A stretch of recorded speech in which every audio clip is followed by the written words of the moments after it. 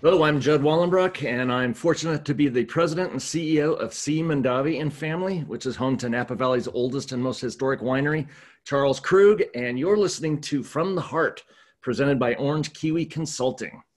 All right. Well, as you hear, my guest today is I'll say my great friend, but fairly new friend. How I know Judd is for the Center for Family Business at Cal State Fullerton. Every year we do a Family Business Hall of Fame, and Peter Mondavi of the family that he represents was scheduled to be our speaker in April, and then COVID decided to throw a curveball at us a little bit. And so everything went online, as everybody watching and listening here knows today. And I had the good fortune with all of this to get to know Judd, who runs Charles Krug, C. Mondavi Family Winery up in Napa, as he mentioned.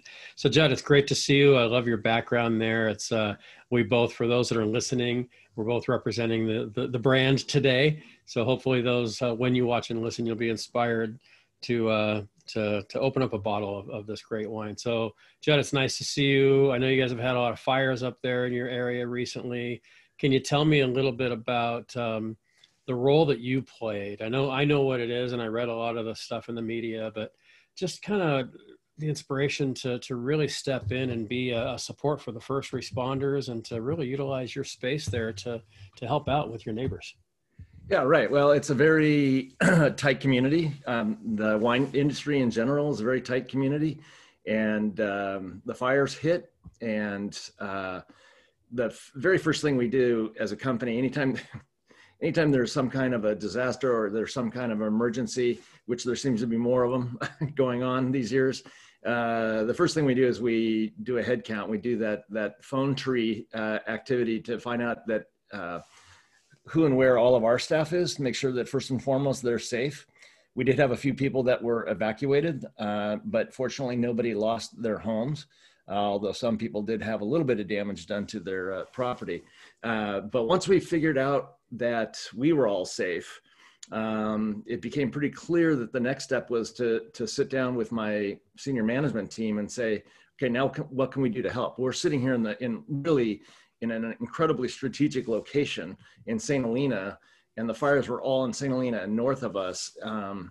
And we have a large swath of land that the estate itself is about 150 acres, and several of those acres are completely empty. And so we kind of started brainstorming on what we could be doing to help. Can we help evacuees? Can we help, CAL FIRE?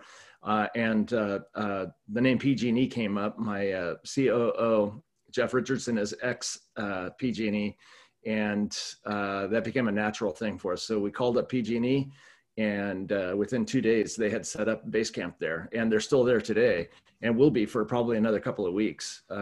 There's literally hundreds, almost thousands of power lines and power poles and everything that needs to be put back into place. And that's what these guys are doing.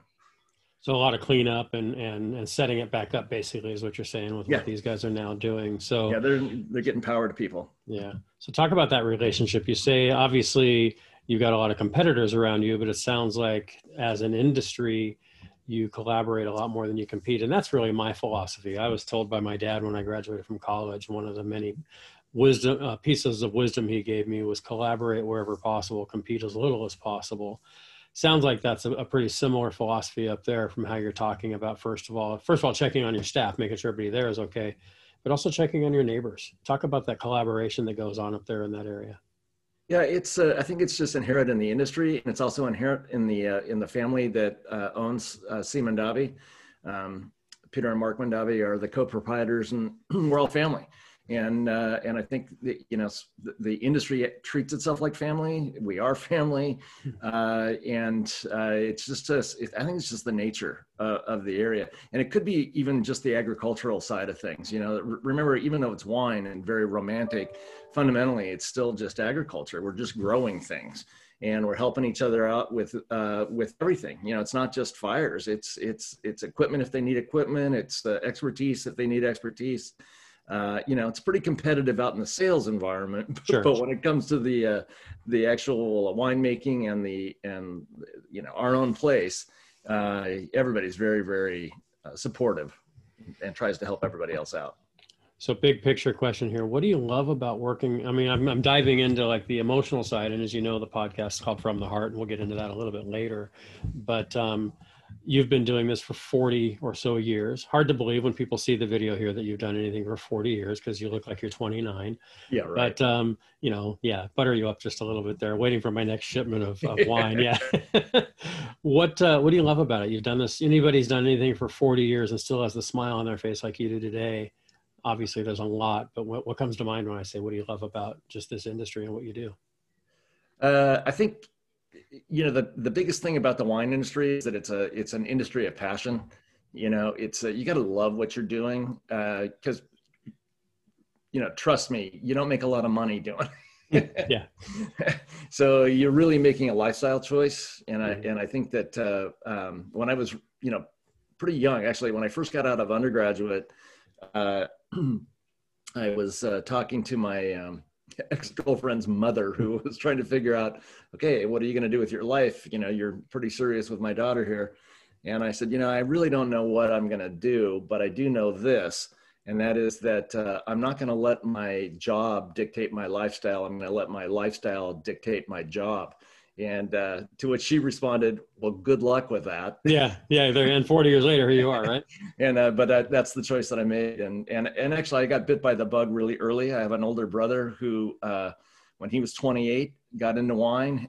He's 12 years older than me, so I was 16. Took my first trip to Napa Valley because I could drive. I was a co-driver, and that was in 1974. So none of this had really been built up like the way it is. It was very, very quiet, no restaurants, anything. And I just fell in love. I think the day I drove into the valley, I fell in love with the idea of it. What do you think has contributed the most to that growth from what you saw in 1974? So let's do the quick math, 46 years ago to today. You've seen a lot of changes to the geography, not the geography as far as the layout, but as far as the buildup out there. What have been some of the big contributing factors to the boom? Well, I think it's culture. So, the culture of Americans back in 1974 didn't drink wine. The per capita consumption was horrendously low. And frankly, it's still quite low. But it was probably at that point in time, I'm going to guess it was in the maybe 1.2 gallons per capita. And we're at about 3 gallons per capita right now, which doesn't sound like much, particularly when you compare that to our European friends who are at 15, 16, 17, 19 gallons per capita. It's part of their culture, right? They're born with it. We're not. And particularly when it comes to sort of the middle of the country, it really all started on the two coasts. And then the East Coast really started with European wines, and then California came out with our California wines, and slowly now culturally it's come into the middle of the country, and wine is now an accepted part of the table, and that's, I think it's culture. Do you think that's the migration of people coming from various parts of the world to the United States? Because in 74, we were a much more, less diverse culture than we are. We're seeing that in our election right now. Diversity is the name of the game. It's a conversation. Do you think that has a lot to do with it as well? That and the ability to travel. So, a lot of people now have, I took my backpack and did Eurail pass through, through Europe, and suddenly you're tasting great wines that are everyday wines on the table, and they don't cost an arm and a leg. So I think it just it's both. It's people coming in. That's how Napa Valley was really founded. It was founded by immigrants who wanted to have the old country here, and it looked like the old country. So they planted grapes and made wine, and voila, we've got Napa Valley. Do you think that, now let me ask you a question, because you and I know each other, we've gotten to know each other fairly well over the last 8 months or so. We didn't even know each other existed prior to that, but now in 8 months, I'm proud of the fact that I can consider you one of my closest friends that I've made this year. I'm a novice when it comes to wine. I mean, from age 18 to age 50, I didn't drink, and we've had conversations about that in the past, and I don't drink a lot even now, but, I do know what flavor I like, and certainly I tend to make my choices on brands based on the family businesses that I work with. I'm very loyal to the family business brands that I know because I know the families, and not just because I'm supporting the family. It's not that as much as it's just I try it because of the relationship, and it's like, hey, I really like the coffee I drink and the wine I drink and the food that I eat. If I know the people behind it, it makes me want to choose them more frequently. Is part of that, 3 gallons to, per capita versus the 15 or 16, maybe a lack of understanding or knowledge? And what can you teach me about wine? If let's just forget that people are watching and listening today, teach Ed Hart about wine. How do I know, other than the label on the bottle, how do I know a good wine from a bad wine? Yeah, well, it's a great question. And I think the thing about wine is that you just got to try it. You don't have to know everything about it. I talk about this a lot, where interestingly, I think that the wine industry is a lot like technology, even though we're the polar opposites. We're the least technological industry in the world. We haven't changed in 8,000 years, for God's sake. It's a grape and it becomes a wine, right? Yeah. But realistically, like I say, it's like high tech, because we all think we're supposed to know more about technology, right? Yeah. We're supposed to be smarter with our computer, and it's intimidating. And so we just kind of fall back to what we kind of know. Oh, I'm an Apple guy, or I'm an IBM guy, or something like that. And I'm really happy with this software. I'm just going to use this software. Don't change it up on me. And I think wine has that same problem. I think people just feel like, it's too intimidating. I just really, it's too hard to get involved. I don't want to embarrass myself, that kind of thing. And realistically, wine is just such a simple thing. And, you squish grapes and it makes alcohol, CO2, and heat. The heat and the CO2 go away and we keep the alcohol. Boom, you got wine. Yeah. There's a bunch of other, steps that go in there to make some nuances behind it. And it is truly a wonderful sort of mishmash of science and art. And I think when it comes to anybody who wants to enjoy wine, the first thing I would do is I would find a wine shop that has somebody that kind of understands, that a good wine shop should ask you the question, what have you had before that you like? Okay. And then he or she will then, sort of walk you through, hey, if you like that, you might like this. It's relational database stuff, right? If you like this, you might like that. Sure. And that person becomes kind of your guru. And if you can't do it with a wine shop, there's certainly, now we're in an app-based types of things. Vivino is amazing for that, or even just Facebook. Ask your friends. We have so much more available to us to get recommendations from people that we trust and like. And there's no substitute for just trying it. Yeah, I've actually seen that on a lot of apps and things that have come my way of, what do you like to eat? What do what are your preferences and so, and then it pairs it down to, okay, then try these. They talk about pairing. They talk about, if you like steak, then drink a red wine. If you like fish, drink a white. And maybe I'm saying it wrong. I don't know. Yeah. Talk about pairing. I mean, again, I want to I'm fascinated by this, and I have a lot of friends that I know are as well. And my friends are the ones that listen to this podcast. So I'm going to assume that, we're not a huge audience yet. We'll maybe get there, but right now, I think that there's an education there that some of us will enjoy. Just, you and I have always joked about, you like to pair music. I was gonna say that. Yeah, I figured you might go there. So go there. That's fine. I love it. Well, I think, when it comes to wine, those of us in the industry think of wine as food. It's not an accompaniment to food. It's something that goes, on the plate virtually, because the wine tastes better with food and the food tastes better with wine. Mm-hmm. It's just that simple. So from our standpoint, it really is food. But then it's experimentation. There's nothing wrong. There's nothing right. Whatever you like is what's, it's like art, right? It's it's like a book, well, I like that book, but you didn't like that book. Well, it's subjective. Yeah. So I think, the key is to try a lot of different things. Now, there are plenty of resources that will help you. Wine and cheese go together like orange juice and sunshine. Peanut butter and jelly. Yeah, exactly. It's a perfect pairing, right?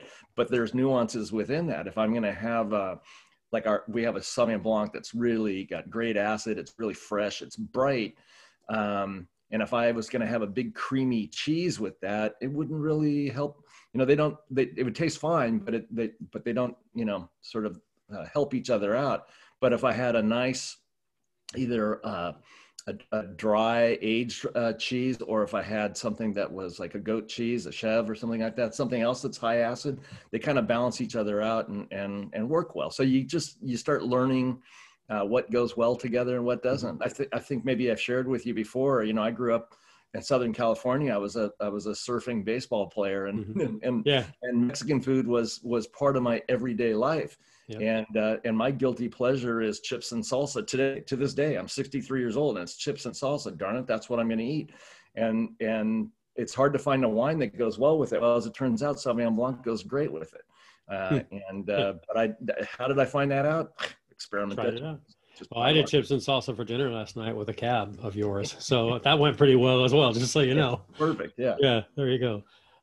So how does your sales team, so you talk about how obviously up there where you are, a lot of very collaborative, use the word that I used earlier, and it's much more competitive out in the sales industry. Just last word on this, maybe I might come back to it, but before I get into, a little bit more of your background and how you got where you are today, how does your sales team differentiate against the competition? I walk into a grocery store, and I've done this with you before. I've taken pictures of the shelf at a grocery store and sent it to you and said, help, I need something. And how do you differentiate from the thousands of brands that are on the shelf? And how I think that's where part of my background is packaged goods. I did do a stint at Nestle, so classic packaged goods and this is where it, be it wine or toothpaste or combs or whatever, there's similarities, and that is making sure that you have very, very clear positioning and how you want to be perceived in the marketplace, and then you tell that story and you reinforce that story with all the things that you've got, the package, the pricing, it's the marketing piece, and in our particular case, we are fortunate that we've got two kind of big stories behind us. One is that Charles Krug is the oldest winery in Napa Valley. It's the place that started it all. And so there's only one winery that can say that. Yeah, exactly. Only one oldest. Yeah. And then the other thing is that we're still family owned in an environment where there are lots and lots of family owned wineries. The vast majority in Napa are, but the perception isn't that way. The perception is that they're all owned by large corporations, and many of the big names are owned by large corporations. And nothing wrong with that, but I think there's integrity and an authenticity that goes along with being family owned. And we're in our fourth generation of Mondavi ownership too. So it's not like a fly-by-night operation. Exactly. Not, like where these guys come from. Yeah. So talk about the family a little bit. I've had the opportunity and the honor to get to know Peter a little bit. I've yet to meet Mark, but I've gotten to know Peter virtually. We've had phone calls and now a lot of Zoom calls this year. Yeah. And you have been gracious enough, you and Peter both, to appear on some other episodes of things that we've done with, the Family Business Center at Cal State, and with Allie and Orange Kiwi and so forth, our sponsor. Can you talk just a little bit about what drew you? 40 years in the industry, a lot of options. You've run your own wineries. You've worked for other wineries. You are kind of that free agent. Here we are in free agent season now of baseball, as an example, where the key players are picking where they get to go, and there's a lot of factors beyond money. And you said you're not getting wealthy doing this, so you really are making the choice of where to work based on a match. So talk about that family and how you feel like you're a match in this. Yeah, it's. I really hope they're not listening to this. I won't send it to Peter. But I will tell you that when I was interviewing for the job, almost 4 years ago, I was sitting there with Peter and Mark, and they asked me the question, why do you want this job? And I said, look, I've been in the business for close to 40 years at that point in time. And there's kind of three jobs in the wine, three sort of places that you can work. You can either work for yourself, and I had my own label for 15 years, so I did that. You could work for some soulless corporate entity, which I've also done that, or you can work for some dysfunctional family. Oh, there you go. Nice. And that's not what you're doing now, but And I choose to put the fun back in family dysfunction. There you go. Yeah, you definitely. Fortunately, the Mondavis laughed at that. Yeah. And the name Mondavi is very it's very famous amongst a lot of people. Although we will tell you that the younger generation they're not born knowing that name anymore, But I was also fortunate enough to work for the other side of the Mondavi family, which is Robert Mondavi. And I think when people think of the name Mondavi, they think of Robert Mondavi. Sure. And because he was quite the promoter and quite a sensational guy, I worked for them from 92 through 01. Unfortunately, so in 2004, they sold to a large corporation, Constellation. So we're in this very interesting situation where we've got a family named Mondavi that owns Charles Krug. So our name isn't on our label, but it's owned by Mondavis. Robert Mondavi, which is not owned by Mondavi. So the label that says Mondavi take doesn't notes, have any... folks. I should have said at the beginning, but take some notes. Yeah. Yeah. So the Robert Mondavi, the company that says Mondavi on it, doesn't have any Mondavis in it. So it's like clear as mud, right? It's our identity crisis is what I call it. But the truth is, Robert actually started at Charles Krug. It was all one family. Cesare and Rosa Mondavi were the generation one. Peter and Robert were generation two. In 65, Robert left and started Robert Mondavi Winery, and then he had his family. And meanwhile, Peter and his two sons, Peter Jr. and Mark, continued on at Charles Krug, and to this day, they're still there. Peter Sr. Lived until he was 101, died 4 years ago, almost 5 years ago now, and basically worked until he died. His two sons have been working there all of their lives. They're now getting to that age where they're, not too far away from retirement. And then there is a fourth generation that is also involved with the company, both on the board of directors and some people involved with actual either sales or some other elements of the company. And they're all ambassadors to the winery as well.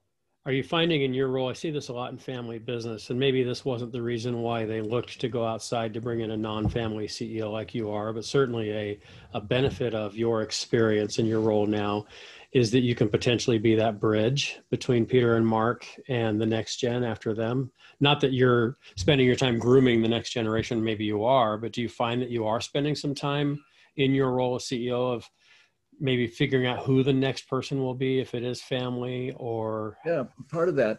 The real mission that I have for the company is to create a sustainable business model so that multiple generations of Mondavis can own it forever. I mean, that is what I'm doing.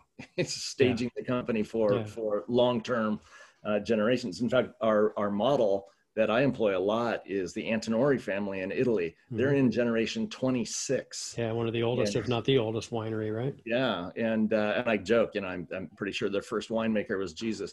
Yeah, but, exactly. No doubt about it. Yeah, different process now, but yeah, that's exactly it. Yeah. But if we can stage a business model that enables that to happen, whether or not a Mondavi is running the company or not, they're still going to be the owners, and that's what we're shooting for. So that's my job, is to create that business model. I'm not necessarily looking to groom anybody, but if that happens, great. I'd love it. I think it would be phenomenal. So you weren't charged with that when you came in. Hey, help us find our successor. What do you like? Here's your chance to share just a little bit about. Let's talk to that non-family executive in a family business out there in America or wherever that may be listening to this today. What do you love about that role of not being family? I mean, granted, maybe if you could own it, you would. I don't know. But I mean, you obviously find a tremendous amount of joy in what you're doing. I've talked with Peter enough about you and with you and Peter together that, the perception and the reality is that you're doing a great job leading the winery and the family business. What would you tell that non-family executive that's really trying to figure out their wheelhouse within the family-owned company? Right. Well, I'll say exactly what I told to the Mondavis, because remember, there's two sides of the family. There's two brothers. Yeah. So there's always that kind of relationship, and then there's their children and spouses. So altogether, there's 10 of them, and as you can imagine, families maybe they are all on the same page, but sometimes they're not. I mean, all of our families are like that, right? So, part of my role is to be that great moderator. I'll just tell you what I told them when I first came on board, and that is that I am family agnostic and I'm company evangelistic. Awesome. And that is what my recommendation to anybody who's in dealing with a family operation is that you have to divorce yourself from, family favorites or anything like that. You have to be making business decisions, not necessarily emotional decisions. No, that's great, because I do know a lot of non-family executives who feel torn. They feel like they're representing the family more than the company, and that just Right. doesn't work. I've seen, a few examples, without naming any names, where they brought in either someone internally that was already with the company and moved them up to the corner office, Yeah. but they became such I won't say the word puppet, that's not the right word, but certainly, yeah, they became family evangelistic and almost company agnostic, to reverse what you said. Right. So I think it's fantastic advice. And kind of, if you really think about this, what's good for the company is going to be good for the family. Mm-hmm. What's good for the family isn't always necessarily good for the company. So you Right. always have to do what's right for the company. And I think that's the message you have to be tough about that. So would you say that they are more of a business family than a family business? I mean, how would you? That's a good call. I don't know. They're incredibly active and Mm-hmm. and rightfully so. And they own it, and their name is famous, and they've Mm-hmm. got enormous amount of history, and experience running it. So I don't know which one that would qualify for. Sure. I would say that even though they're not running the operational day-to-day type of things, they're definitely active when it comes to particularly certain parts of it, winemaking being one of them, Yeah. and grape growing. Yeah. We have an event. We partner with Orange Kiwi on this Lemonade Lab. As you know, you've been a part of it in the past, and probably will be going forward, I hope. One of the modules we have coming up, in fact, I think it's the next one we have coming up, is called Building Your Board. And the idea is to help family businesses really look at whether they don't have a board yet. Okay, let's get started. What are the key components that you need to get it rolling? Maybe the board isn't functioning adequately, so let's modify it. Or maybe the board is functioning like a well-oiled machine, and let's just maintain that it is, without giving away too much, because I know what happens in the boardroom stays in the boardroom, and it should. What can you share about where the board is, how it's made up, constituted, and any advice you might give to somebody who's either hasn't started yet, needs to fine tune, or needs to keep it running like a well-oiled machine? Where would you, without saying where you think yours is, unless you care to, that's not really my question, just your advice, because you've been doing this for so many years and you're now obviously leading and running, board meetings for the family. Yeah. Well, at least in my experience, and I'm sure there's plenty of other sort of templates for this, but I think most boards are either very operational or they're very advisory. And my personal belief is that they should be advisory, not operational. Mm-hmm. Let the people who know what they're doing operate. Yeah, that's why you've got them in place. And in our particular case, they are quite advisory. But they're so close to the business that that their inputs are constant. But it is input, and I do make a difference between. Often the term I use is "thank you for your input" as opposed to "thank you for your direction." Yeah, and because it is a fine line there. This company, before I was here, they started with an advisory board, not a formal board. And so each kind of family member sort of brought in their friends or people that they wanted, they thought would be good to do. And then after that, they decided they wanted to have a formal board. So they created a formal board. And I think with that formal board, they learned a lot of what they wanted and what they didn't want. And one of the things that they learned that they wanted was that they wanted to have people that actually did have wine experience. The previous board didn't really have the wine experience. So it wasn't, I don't think it worked out well for them. So the current board, the way that we've structured it now is that the two brothers, Peter and Mark, are on the board. Their two eldest children, the eldest child of each is on the board. So there's 4 Mondavis on the board. Me is I guess number 5. And then we brought in 2 outside board members, both of whom came from the wine industry and have experience in the wine industry and specialization in certain areas within things as well. So one of them is a heavy up finance guy, and the other one is a heavy up on marketing and also a lot of other legal issues when it comes to land, et cetera, et cetera. So really a well-balanced board, and I think a very operational one from the standpoint that everybody respects each other. Mm-hmm. And it's all about governance, right? You know, that's really what it is. Yeah. So much more of an advisory role than the fiduciary. The board doesn't really call the shots as far as the operation, is what I'm hearing you say for your particular organization. There are others obviously that they do, but yeah, without, and you know, the idea is that once the budgets are approved, then go execute them, Judd. You and your team go execute them. Yeah. We approved it, so ergo. Right. And it works because they trust you. They wouldn't have brought you in there. You're not a figurehead who came in from the outside just because they needed someone to create peace in the organization and the family. No. You really have that operational experience and background to be trusted by the family, from what I know, to implement, to execute, but also implement those decisions and create the decisions as well. Right. So if you weren't doing this, what would you be doing? You know what? I think what I'd be trying to play on the Champions Tour is what I. There you go. Right on. You and me both. You and me both. We're both old enough, so why not? I would be playing golf as much as I possibly can, and see if I couldn't make a few bucks doing that. There you go. You a good golfer?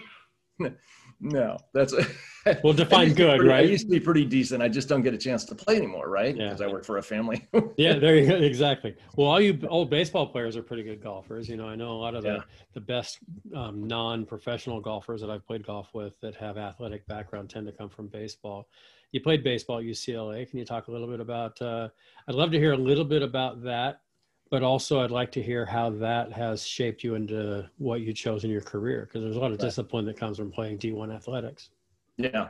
So baseball was, that wasn't my life goal. It wasn't like I was going to be a professional baseball player. I just happened to be good at it. And I applied to one college and got in, and then I was a walk-on and I made the team.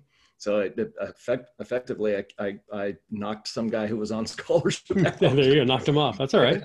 And the dog-eat-dog world, right? Yeah, well, I didn't really know it at the time, and I was a little bit young for my class. So I started college when I was 17, and turned 18 my freshman year, and suddenly I'm playing ball, and it was 6 hours a day, 6 days a week, 12 months out of the year. You know, it's basically a full-time job.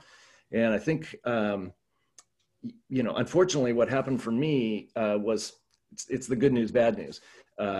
My father was a sort of a self-made guy, and I was the fourth of four children, and he was trying to go out with a bang. He really wanted to score big on that one final deal. Well, that one final deal bankrupted him. And so the end of my freshman year of college, he and my older brother sat down with me and said, Dad's lost everything and he can't support you anymore. You're on your own. So get really good and get a scholarship or go get a job. Yeah. So that was sort of the life decision. So I spent another year at UCLA. So I played 2 years at UCLA. And then I made that decision that I was going to transfer schools to a less expensive school. And you got to understand, back then, schools were not very expensive. My tuition at UCLA was $211 a quarter. Wow. Yeah, that's changed a little bit. Yeah, it really has. A couple more zeros after that now. Right. And so I took about 6 months off and waited tables to make enough money. And I transferred up to Cal Poly, San Luis Obispo, and where the tuition was $66 a quarter. Yeah. And the rent on my house was $83 a month that I paid. So it was but I was waiting tables 5 nights a week.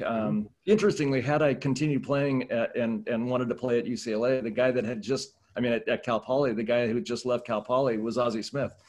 So I would have, and I was a shortstop. So that would have been, but I had made that life decision that I was going to stop playing ball and get a little more serious about what I was going to do in the future. Sure. But I will tell you that I think that the biggest lesson that I learned from playing D1 ball was discipline. Mm-hmm. It was how to use your time wisely, how to win and how to lose. It wasn't all about winning at all costs. It was how you won. But I think that discipline of an athlete, a higher level athlete, has served me really well for what I've done in my career. It's a very it's almost like breaking things down into the most empirical form. Like if you're fielding a ground ball, or you're hitting a curveball, or you're hitting a fastball, you have to break it down into really empirical things so that you can, process and move forward. And I think that's what business is. You have to strip it from everything, figure out everything that's going on, and then rebuild from the most empirical level. You said a term there, and I'm going to focus in on that for a second. How you won. So I'm going to take that, how you won and how you lost. Talk about that. So there's winning and there's losing, but more importantly than that, there's how you win and how you lose. What is, when you hear those two terms, what comes up for you? I think, and this is going to sound terrible, but I think people who maybe didn't play at a high level, maybe played sports, maybe they didn't. Winning is everything, and even if they cheat to win, Mm-hmm. Sure. Or if they hurt somebody else to win, that's the all important thing to them. And I don't think that when you get to a certain level, that happens anymore. I think what ends up happening is that that you have a role to play, and you're going to do your best job at doing it. And if everybody's doing that together, we'll probably end up in a good place. But ultimately, it's like I think about a football team. A football team where the offense is just crushing it, and they scored 50 points, but defense gave up 60 points, and you lost the game. You don't see the office saying, God, I hate the defense. They're terrible. Yeah, we did our job. Yeah, exactly. It's because it's one team, and I think that's I think you learn that through sports, and the metaphors of sports are like way overdone, and some people hate them, but the truth is that they are metaphors for life too. Mm-hmm. Absolutely. Yeah, it's not whether you win or lose, it's how you play the game, and Exactly. that comes right into everything in life. Yeah. Who have been some of your early mentors or leaders that have influenced you, and maybe those even now that might? Yeah, whether well, they're my famous brother. or not. Yeah, your brother, is that Craig? Yeah, Craig, my older brother, he's the oldest brother, and he was sort of my baseball coach at a young age, and he had he's done really well for himself in the world of baseball, and I was his first experiment. Nice. And at the same time, he was also the guy that turned me on to wine. So here I made my career out of wine, and he made his career out of baseball. We sort of helped each other out. So we definitely, recognize that within each other. And the weird thing is we also look a lot alike, even though there's a 12-year difference. Yeah. So I think he was a big influence on me. That when a guy that I was first working for when I got into the wine industry, I was working for a retailer in Southern California, in Glendale, a place called the Red Carpet. And this guy that owned it was a guy named John Viceni. And John was awesome.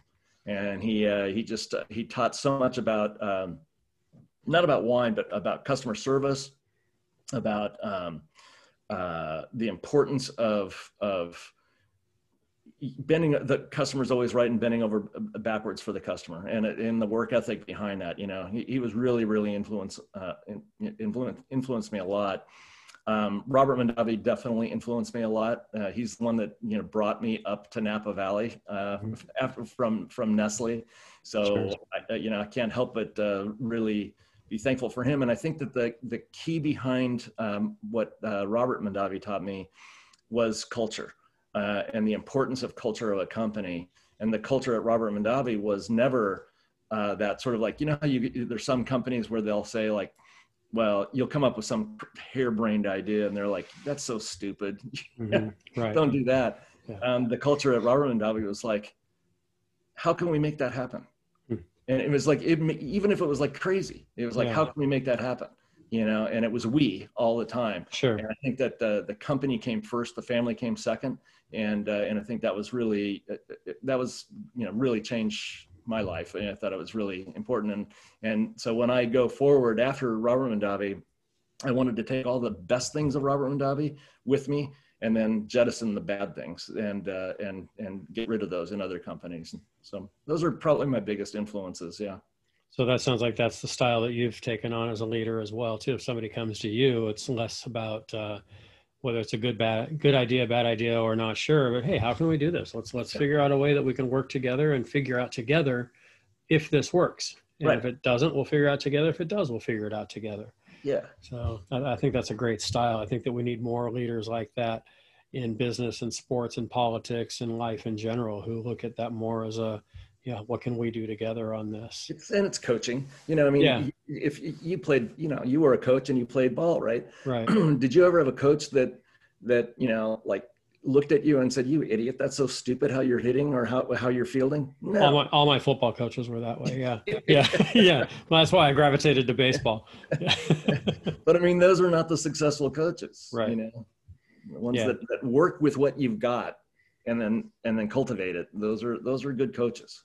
And that goes back to your point a minute ago, that sports really is a great metaphor for life. I mean, we all know teams are what it's all about in corporate America, and family business and sports and families and churches. Everything's in groups and teams, and really the productivity comes more from that team kind of brainstorming together. And I hate to overuse the word collaboration, but it really is important that those that try to make decisions and implement decisions in a vacuum, they say that it's lonely at the top. Well, if you're at the top and you're alone, you're not a leader, because if you're a leader, there are people there with you. Yeah, so, that's exactly it. Yeah. So you said that the wine business is as old as Jesus, as you alluded to earlier with the Antonelli family. Older in Italy. than that. Older than Jesus. That's true. Yeah, it's about 8,000 years old. Yeah. So let me ask a question that may not have an answer. What's new in the industry, or what's out there ahead for you, for your organization, for Charles Krug Winery? Yeah. So I think, we're not going to invent new varietals. That's varieties of wines. That's, maybe we will, but that's not really where it's at. I think the biggest opportunity in the wine industry, particularly for people that are coming up, younger people that are coming up, is how we communicate to people. As you sort of alluded to before, there's a lot more wineries now, and it's a lot more crowded field. And how do you stand out in that crowd? You sent me the picture of the at the grocery store. It's like, help, I don't know what to pick here. All I know is I'm looking for a Cabernet to go with my steak, and I can't see yours. And then you pointed out on the shelf where yours was. I was like, oh, there it is. Yeah. Right. Yeah. So I think that I think how we communicate to consumers has changed quite a bit. I mean, it used to be advertising, and now it's all on our phones, right? So it's a lot of Google Analytics, a lot of Google activity. How do we get in the hearts and minds of buyers to tell our story? That was another thing you asked about. Like what makes our point of differentiation, or what does our salespeople sell? They sell a story. Mm-hmm. And the story is, very fertile. And so I think if we can get that fertile story into people's minds and break through the clutter of the millions of people that are out there, I think that's from a marketing standpoint, that's nothing's changed. It's always been that way. It's just that the tools and the vehicles that we have to do that with have changed dramatically. And it used to be such a shotgun blast, right? Oh, I'm going to throw an ad in the newspaper or something like that. Well, now it's definitely a rifle shot. I mean, it is, I can guarantee you that my phone's going to have some little, pop up because of this conversation that we had. Sure. What do you tell, it's focusing on that fourth generation of Mondavis, or let's talk to, as you probably know, I think I've shared with you that we teach a family business dynamics class down here at Cal State Fullerton on Monday nights. I'm part of that, along with Tam, who you've met, right, at least virtually on our little screens here. Mm-hmm. The students that may be listening, whether they're in a family business, whether they're not in a family business, what advice as a mentor now for yourself? I know you can't just say, hey, I'm going to mentor that person. It's more of a natural, almost kind of a marriage. There has to be chemistry to make it work. But as you mentor, or as you give advice to that younger generation that might be in a family business, what would be some points of advice you might give? I think the most important thing any family member can do is to get experience outside of the family, and not be reliant on their name in their industry. Get outside of their industry if they can. I think it's really, really important to do that. That doesn't mean that you're not going to spend time and come back, but broaden your horizon. And I think some companies even make that a mandatory, and I think it's a good mandatory. I think that's probably the most important thing they can do. Second part of that is in no way, shape, or form think that you're entitled to be the CEO when you come back. Yeah. We all have to pay our dues, and I think that's part of the culture that we're talking about. I think the most important part of any company is culture, and if you've got family members who embrace that kind of culture, they belong. They should come back, and they should be involved with it, but they need to help cultivate it, and not be entitled behind it. We've got our G4 is now pregnant. So we're going to have our G5 coming along. Nice. Very cool. Very nice. It just keeps coming. The succession it'll happen whether we want it to or not. That's great. So I'm going to come up there. I put on my LinkedIn tag when I talked about this podcast today, and when we're done recording and it's ready to go up, when I put it up tomorrow, I'm going to do this again. But so when my family or my family businesses and I come up a month, a year, 6 months, whenever that's allowable for us all to go up there. And I know we can to a certain extent now, but let's say there's 10 of us coming up there, or 2 of us coming up there on a weekend. Where are you taking us first? So you meet us at the gate that's behind you in your virtual picture here. Yeah. Where you're taking us first and why? Well, the first thing I'm going to do is I'm actually going to take you into the cellar, because it's a historical building. And there's such a story that goes on just behind the building, let alone the family. And then I'll take you into we have a reserve room in there. And on the wall, that dates back to our vintage selection wine going back to 1944, sorry. And it's just a liquid wall of history. It's just visually so stimulating. But then after that, I'd probably take you out into the vineyards, because it all starts in the vineyards. And to me, that's what it's all about. And even like if you came out in let's say in March, the vineyards they're dormant, they're pruned, there's nothing going on, but there is stuff going on. There's stuff going on in the soil, there's stuff going on in the air. And so it all starts with grapes. And so I really like to teach people about vineyards and about where where everything starts is in the soil. But then we'd sit down and we taste wine, because you got to taste wines. You got to taste wines. That's part of the deal. So going back to my lack of experience and the lack of experience of, many of our listeners today probably know wine as well as anybody does. Maybe not as well as you do, because they haven't worked in it day in and day out for 40 years, but they probably know it pretty well. But a lot of us don't. I go to Temecula from time to time because it's close to where I live. I've been up to Napa. I've been up into Sonoma. I've been to wine country. I've not yet been to Tuscany, but that's on the bucket list to go to Italy. I've been to Italy, but not to the wine part of it. Yep. What can the novice see as we drive through? If I were driving the roads there behind you up in Napa Valley, there probably isn't much I could see that would tell me if it's a bad, good, great wine. Is there anything that the naked eye to the novice can look for as we're looking at, maybe as you walk me through the vineyards? What can I be looking for that can tell me anything about what might be in my glass eventually? That would be really hard to do, actually, just looking at it. No, I think that probably the best thing to do is if you're driving along and you're going to see a name, you're going to go, God, I've never even heard of that winery before. Chances are that's going to happen. Yeah. I mean, there's still wineries that I go to, and I'm like, I didn't even know that existed. I do my research. I pull up a Vivino, I pull up Google, whatever it is, I'll find out what it is and see if there's a story behind it. The first thing I want to find out about is the story. You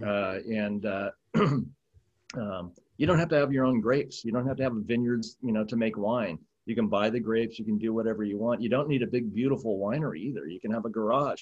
I have a shed in my backyard. That's my winery. Nice. Very cool. So I think you want to find out, it's like any other company. You want to find out who's behind it too. Who are these people behind it? I want to know their story. And do I trust them? And do I like them? And do my friends like them? I definitely look into this, my friends. Have you ever had these wines before? What do you think about them? Yeah. What's good there? Like you said, anything, that pizzeria, have you ever tried it? Oh, let's try it. It looks pretty good. Yeah. That film, that book, whatever it is, do the same thing. But and the other thing is with Napa Valley, one thing you have to know about Napa is that it is a very special place. It's only 30 miles long and 5 miles wide. It's got more soil structures in it than any place on the face of the planet. It is, and what that means is that there's more diversity in the flavors of the wines that come from it, because the vines eat the soil turns it into grapes. And if you've got very diverse soils, you're going to have very diverse wines. And most people don't know that California represents about 90 to 91% of all the wine produced in the United States, and every state in the union grows grapes. And when I ask the question, how much comes from Napa Valley, people say, oh, 40, 50, 70%. And the answer is 4%. Wow. So it's a very small, very special place. And the other thing about Napa Valley is it's 50 years ago it was the ag preserve. So it is preserved. It's not going to turn into Silicon Valley. It has to be agriculture. So you're just surrounded by beautiful vineyards all over the place. And then on top of that, you've got great restaurants.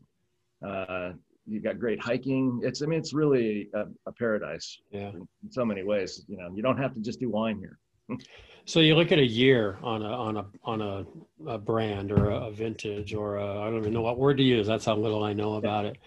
Is the year, you look at it and say, well, 2017, well, that was a really dry year. So that's a great year for more of the Chardonnay, but not so much the Cab. Or does the climate dictate by the varietal of wine what's good and what's not as good? Yeah, so vintage really does matter. It's remember back when we were kids, the vintage of a car mattered, right? 67 Mustang. Yeah, bingo. Somewhere along the line that all became unimportant, but for wine it's very, very important. Now, fortunately, because California is blessed with pretty amazing weather, it's very hard to find a bad vintage. There's been just a couple of vintages that have been sort of challenging in the last 20 years.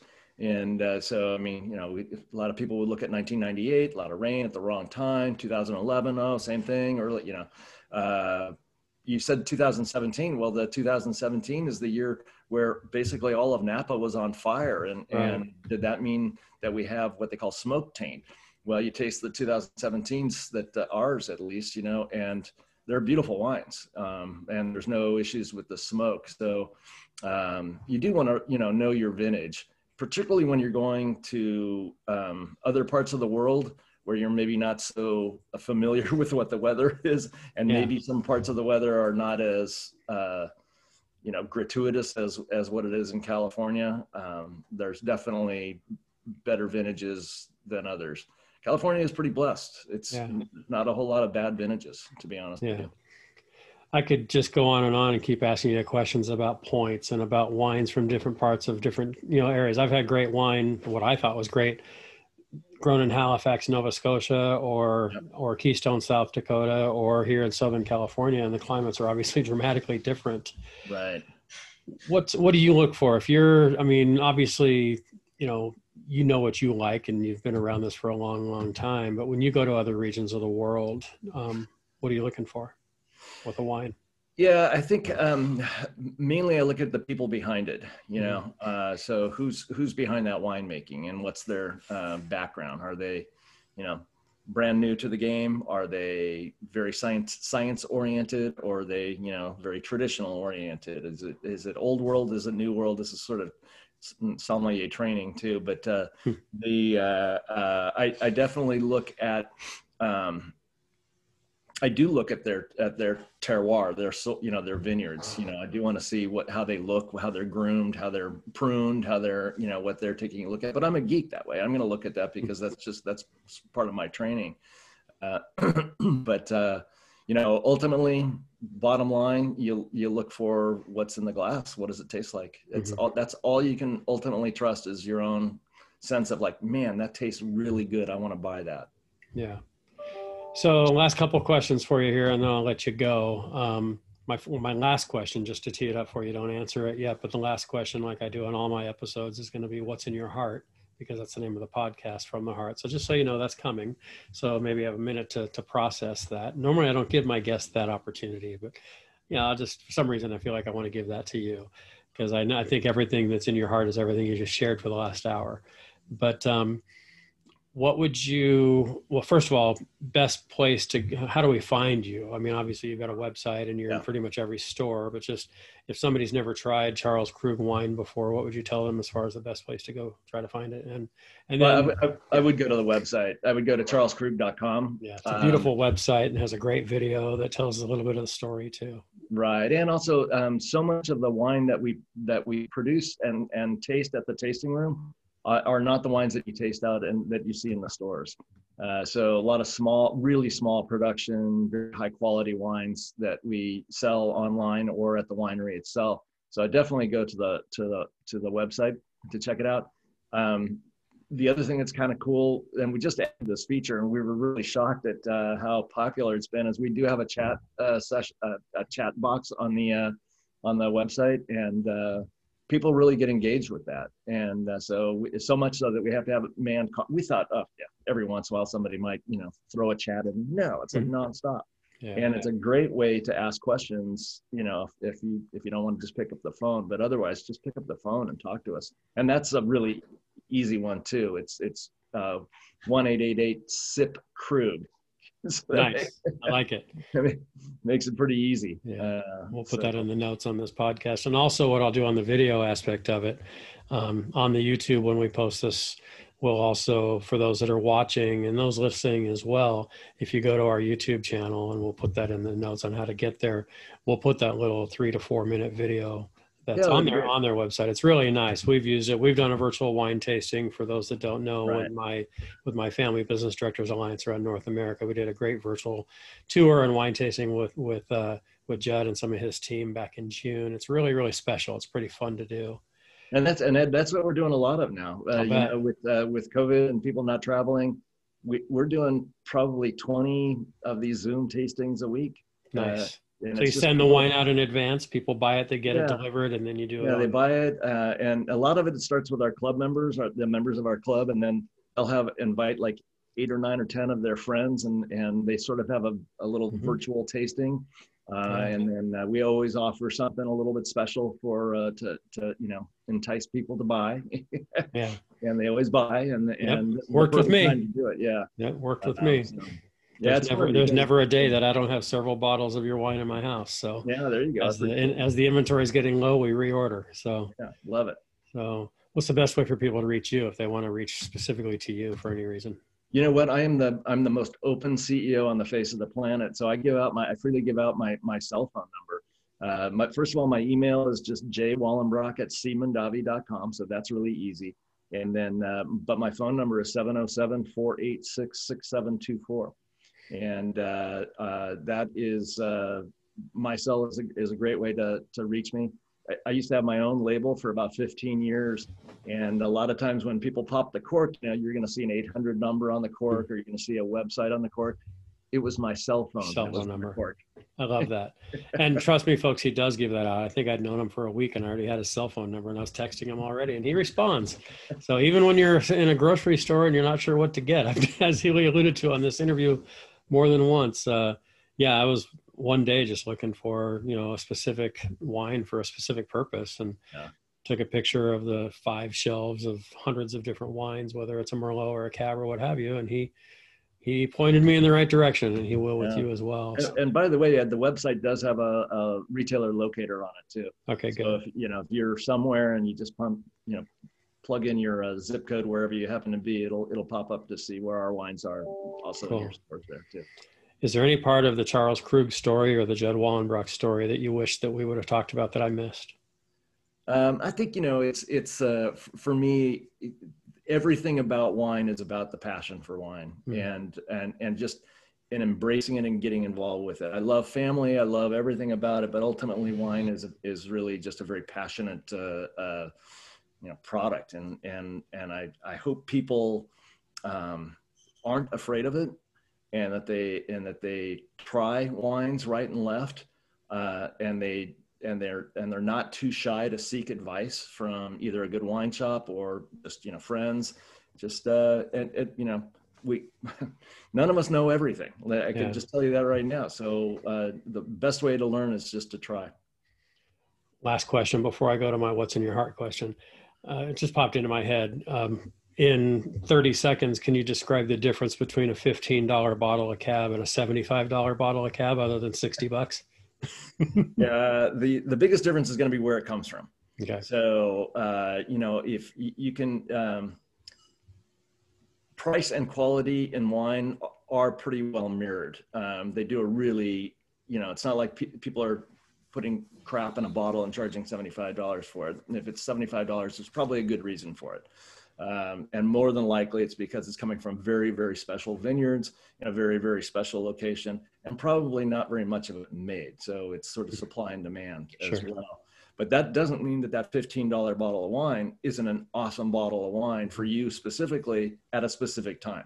Sure. I mean, certainly, you know, $15, I can drink $15 bottles of wine a couple times a week. I can't drink a $75 bottle of wine a couple times a week. Exactly. Yeah. Without, you know, not paying your light bills or something like that. So no, exactly. Very cool. Well, Judd, it's always just an honor for me to get time with you. And I know you're a busy man and you've got a lot going on, and especially coming out of all these fires and everything, literal and figurative fires. It's been a fire of a year with all that's been going on. We didn't even talk about COVID, and I know that the impact on you actually, you know, it's just you've shifted into other avenues a little bit because of limitations with COVID. So let me just finish like I already teed up. Again, thank you for your time, and I'll stop the recording after you give your answer here. So, Judd Wallenbrock, what's in your heart? You know, what's in my heart is my family. I'm sitting here at home right now, although it looks like I'm sitting in front of the winery. There you go. And I've got 3 children, and they're all adults. You know, the youngest is 19; she's away at college, but the other 2 are back home. And it's the strangest thing to. I think a lot of people, when you get to a certain age, it's like, come on, leave the house, man, get out of here. I'm kind of embracing the fact that they're here. I really like it, because you don't know how much longer they will be, you know? And so, yeah, family, that's what's in my heart.